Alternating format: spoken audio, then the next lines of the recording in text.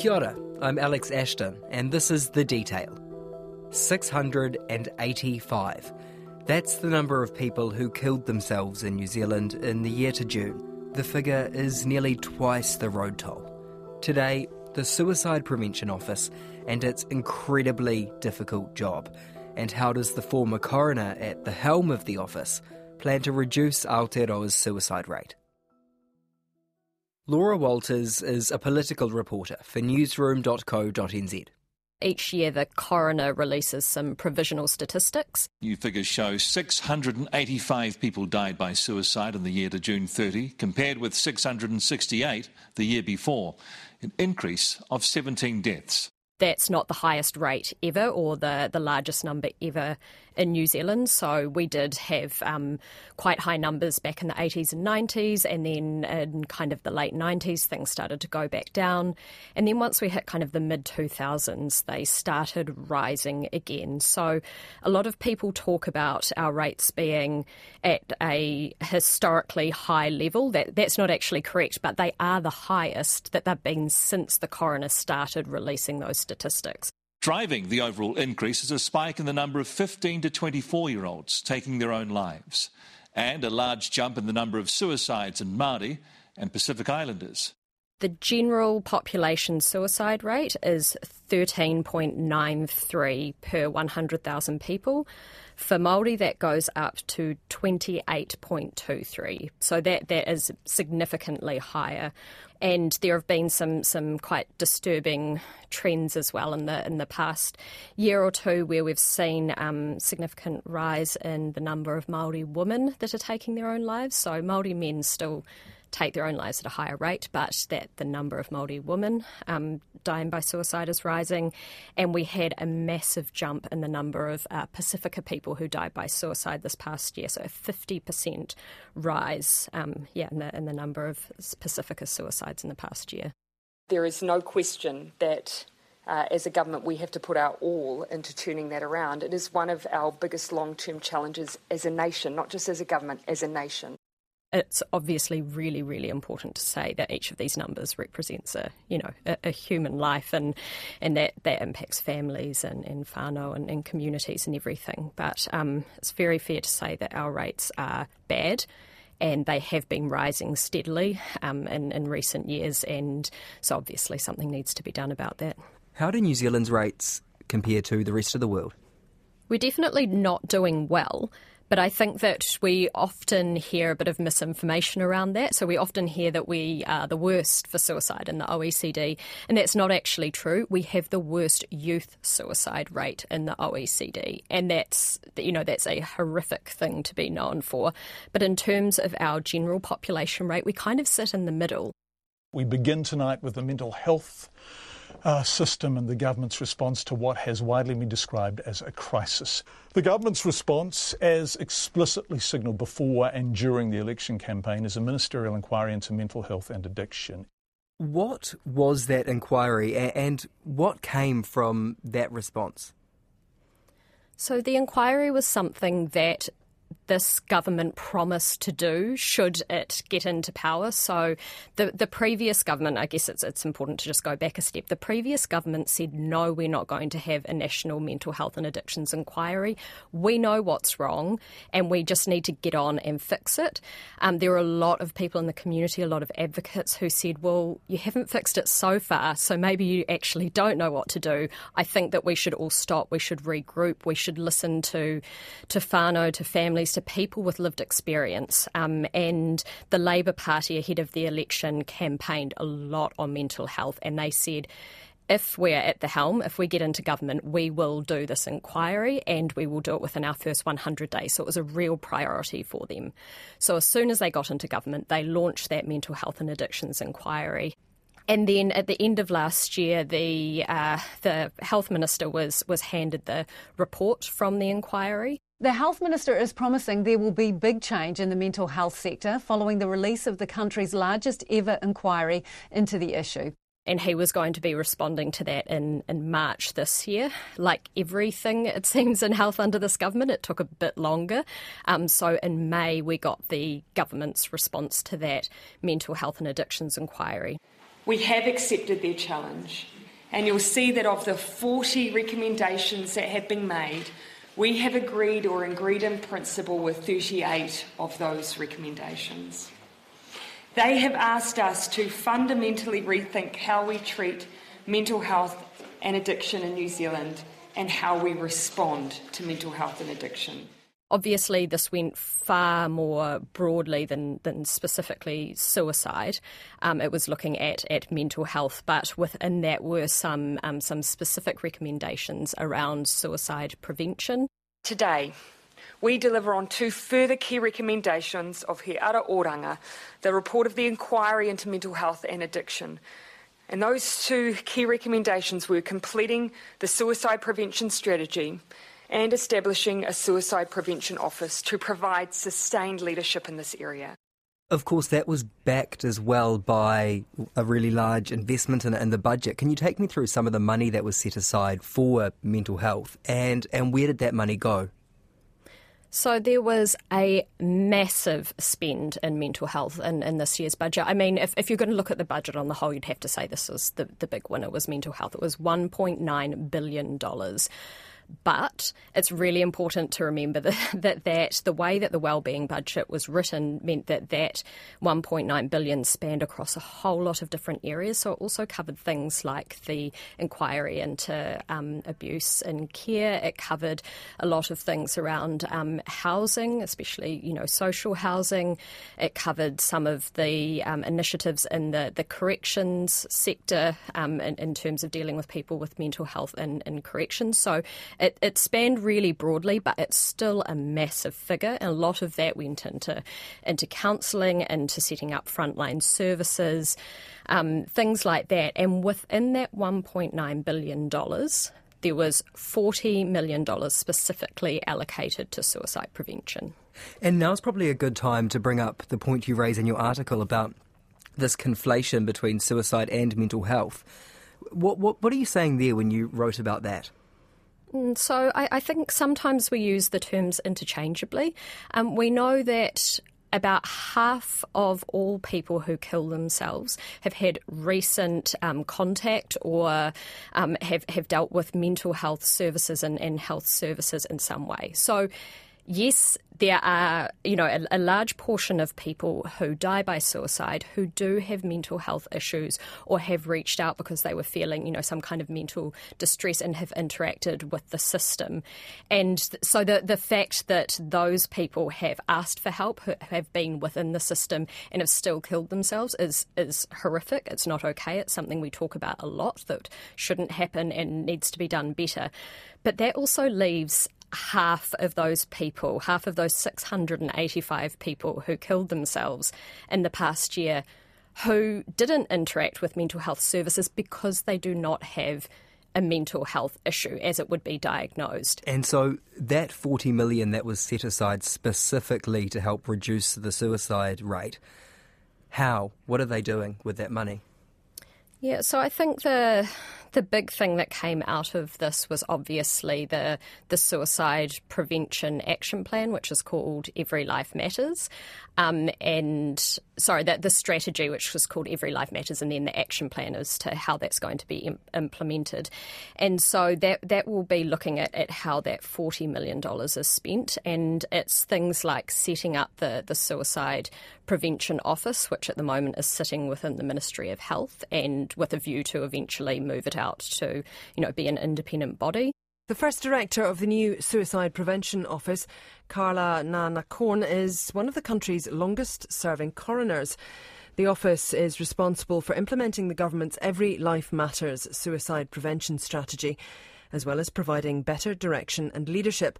Ms Nanakorn started the role on October the 21st. She's with us in the Wellington studio. Atamari. Morena. So what have you learned? As you say, she's still very much finding her feet in the role, but she did a series of media interviews quite quickly. Is that unusual? It really depends on who it is and what the ministry is, right? Like some ministries are particularly risk-averse and media-averse, and they don't like to put people up. But I think that really speaks to her strategy and her priorities. So when I asked her what her top priority was, or first point of business for the role, she said that it was about communication. It was about starting a conversation with the country and having that more complex and nuanced and informed discussion. Often I feel like the conversations in the public domain aren't that well informed, and there's a lot of emphasis on the role, of mental health services, for example, but they're only part of the solution. So she said the first thing for her was to really be communicating, to be starting that public discussion. So I think that kind of answers the question as to why she would be going out and doing these media interviews straight off the bat.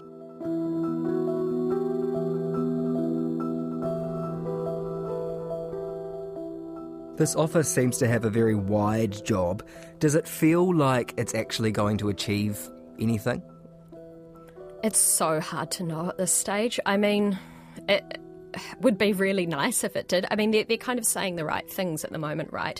But I think that what is really, really important to note is that this doesn't differ very much from the last government's plan.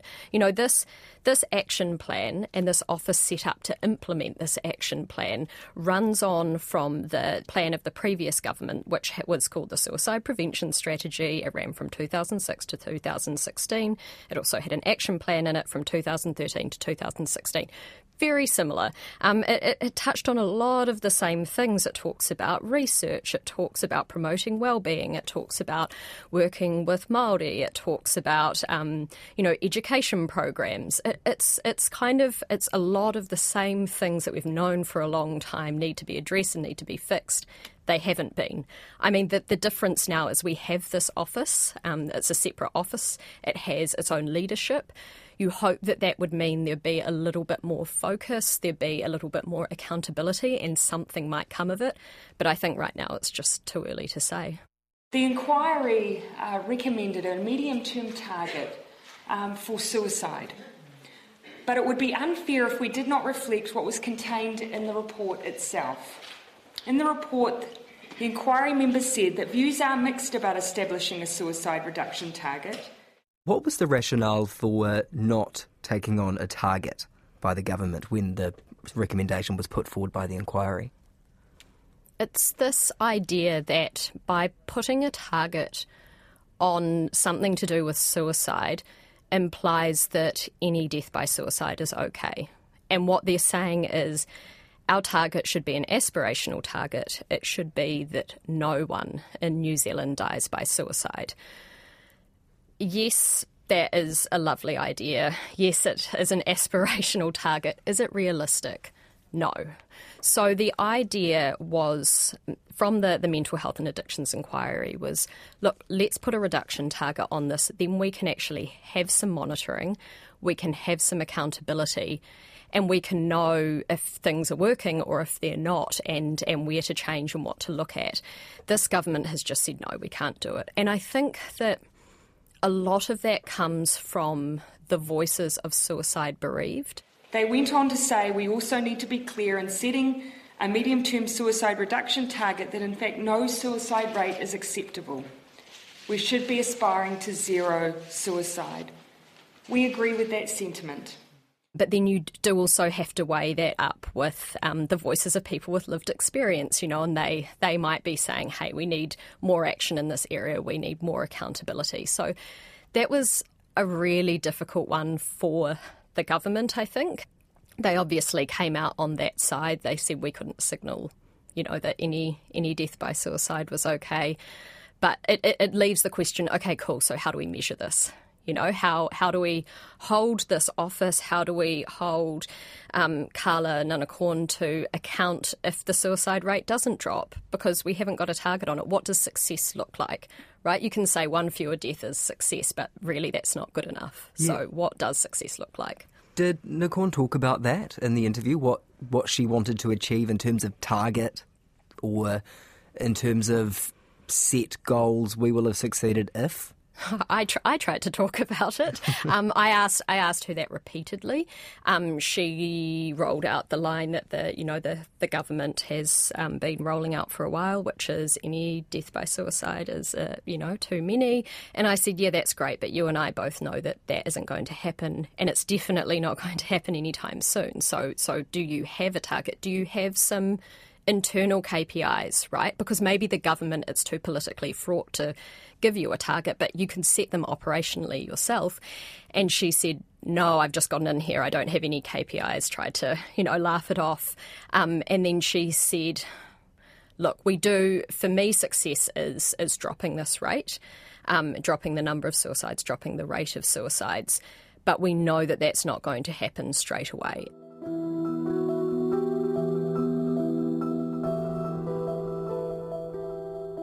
The suicide prevention strategy has had an interesting and rocky path to delivery. Mental health crusader Mike King has stepped down from his post on New Zealand's suicide prevention panel. The draft strategy turns up in my inbox, and we have some politically correct nonsense. A New Zealand in which all people are able to look forward, experience a life worth living, and have pi order. When I examined this document in greater detail, there is nothing fresh, new and exciting about it.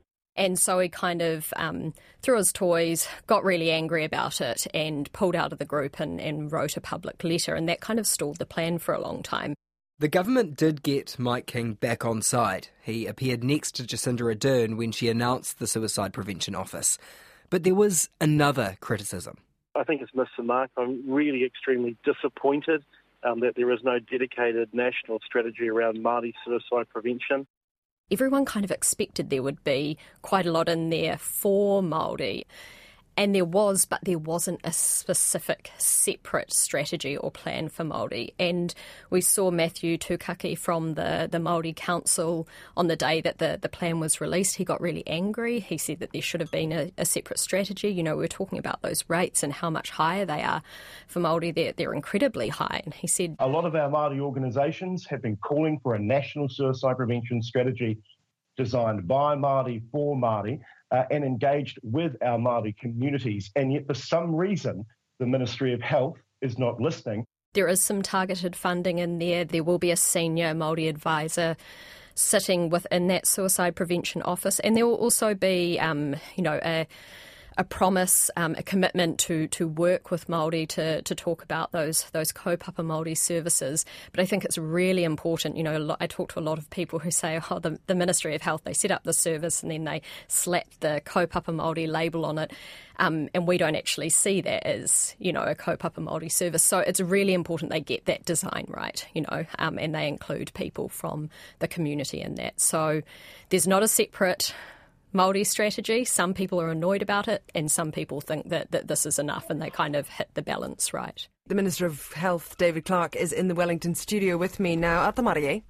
Kia ora, Susie. So do you see this as a partnership strategy or as a kaupapa Māori-led strategy?